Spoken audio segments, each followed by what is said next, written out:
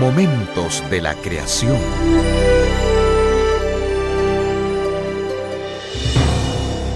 Recientemente reportamos en este programa que otro conjunto de planetas nuevos han sido descubiertos rotando alrededor de otra estrella. Sabemos que en cada caso, la mayoría de los planetas eran demasiado grandes para poder tener vida. Hola, soy Milton de los Santos.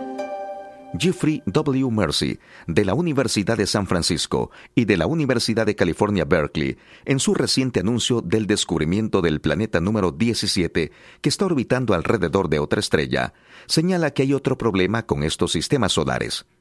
Al señalar el problema, él se pregunta si nuestro sistema solar, donde los planetas tienen órbitas relativamente circulares, es una excepción a la regla.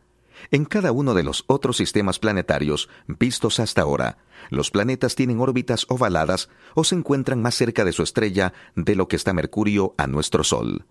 Mercy señala que un problema adicional de tener un planeta con una órbita altamente alargada en el sistema solar es que eliminaría cualquier otro planeta con una órbita circular.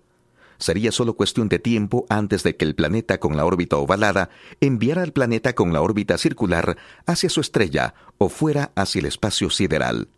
Pero donde Mercy está equivocado es que mientras nuestro sistema solar puede ser único, no es ningún fenómeno de la naturaleza. Más bien, nuestro sistema solar claramente ha sido diseñado por un Dios amoroso y todopoderoso para sostener la vida.